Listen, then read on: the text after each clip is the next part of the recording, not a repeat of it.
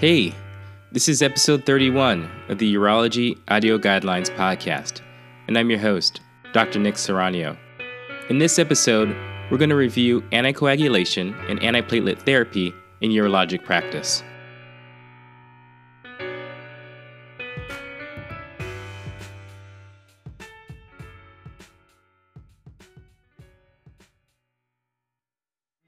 Recommendation 1.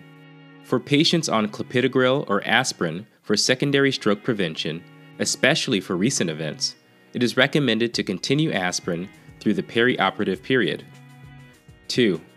Withdrawal of dual antiplatelet therapy should not occur prior to urologic procedures within 12 months of drug-eluting stent placement or within 3 months of bare metal stent placement due to the high risk of major adverse cardiac and cerebrovascular events. 3. Patients with mechanical heart valves are at high risk for thrombotic complications and should be bridged as appropriate. 4. For those patients with cardiac risk factors on low-dose aspirin alone, this can be continued in perioperative period without increasing risk of major bleeding. 5. Patients taking low-dose aspirin without specific medical indications may be scheduled electively, discontinuing the antiplatelet drug until directed by the surgical team. 6. Periprocedural management of novel oral anticoagulation, or NOACs, for patients with non-valvular atrial fibrillation is stratified by procedural risk of bleeding and the urgency of the procedure. For procedures with only a minor risk of bleeding, NOAC use does not have to be modified, similar to the management with warfarin or low molecular weight heparin.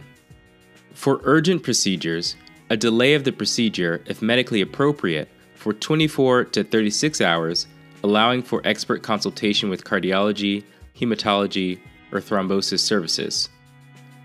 For emergent procedures, if there is an increased risk of bleeding associated with this procedure, consultation with experts is strongly advised. Spinal or epidural anesthetics are contraindicated. Renal reduction procedures will require assessment of renal function post-procedure in order to determine the safety and dosing of NOAC. 7.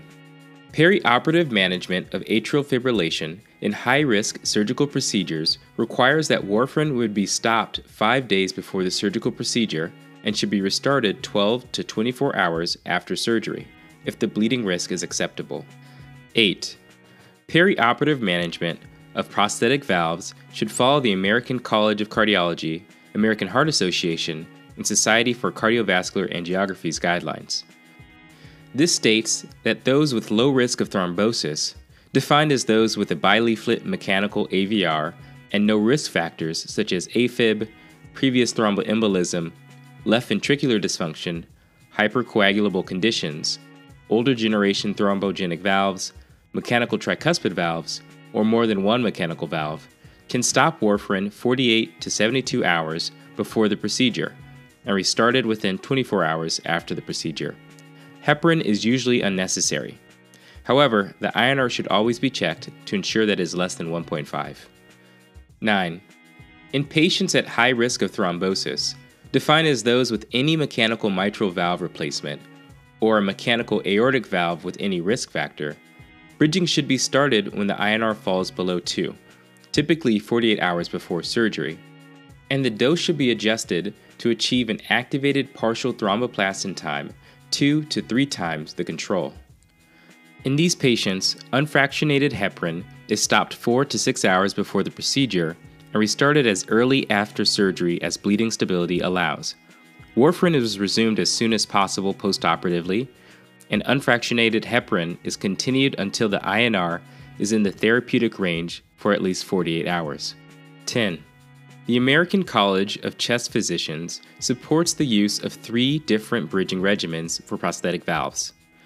The high-dose or therapeutic dose regimen of heparin bridging can use either a low molecular weight heparin, like enoxaparin, dalteparin, or tinzaparin, or you can use IV unfractionated heparin to attain an activated partial thromboplastin time of 1.5 to 2 times the control. The low-dose or prophylactic dose heparin regimen is enoxaparin 30 mg BID or 40 mg daily, dalteparin 5000 IU daily, or unfractionated heparin 5000 to 7500 IU BID. The intermediate dose regimen is enoxaparin 40 mg BID. 11.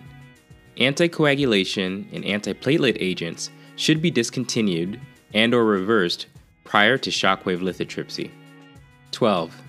Ureteroscopy can be performed with continuing oral anticoagulation or antiplatelet therapy. 13. Oral anticoagulation or antiplatelet medications should be discontinued prior to percutaneous nephrostolithotomy and patients bridged where deemed necessary. 14. In appropriately selected patients, laser prostate surgery can be safely accomplished for the patient with a therapeutic INR who has a significant risk of thrombosis without the discontinuation of oral anticoagulation or antiplatelet therapy. 15.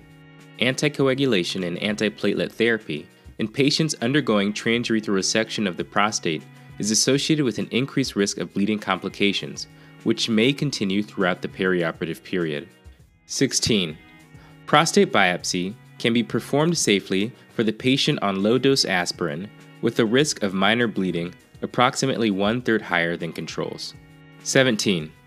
Higher risk urologic procedures, such as radical prostatectomy and partial nephrectomy, have been safely performed with bridging therapy in those with a higher risk of thromboembolic complications, albeit with an increased risk of bleeding.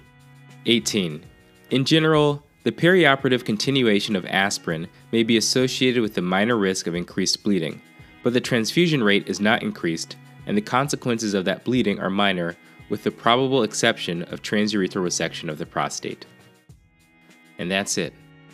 We'll see you next time.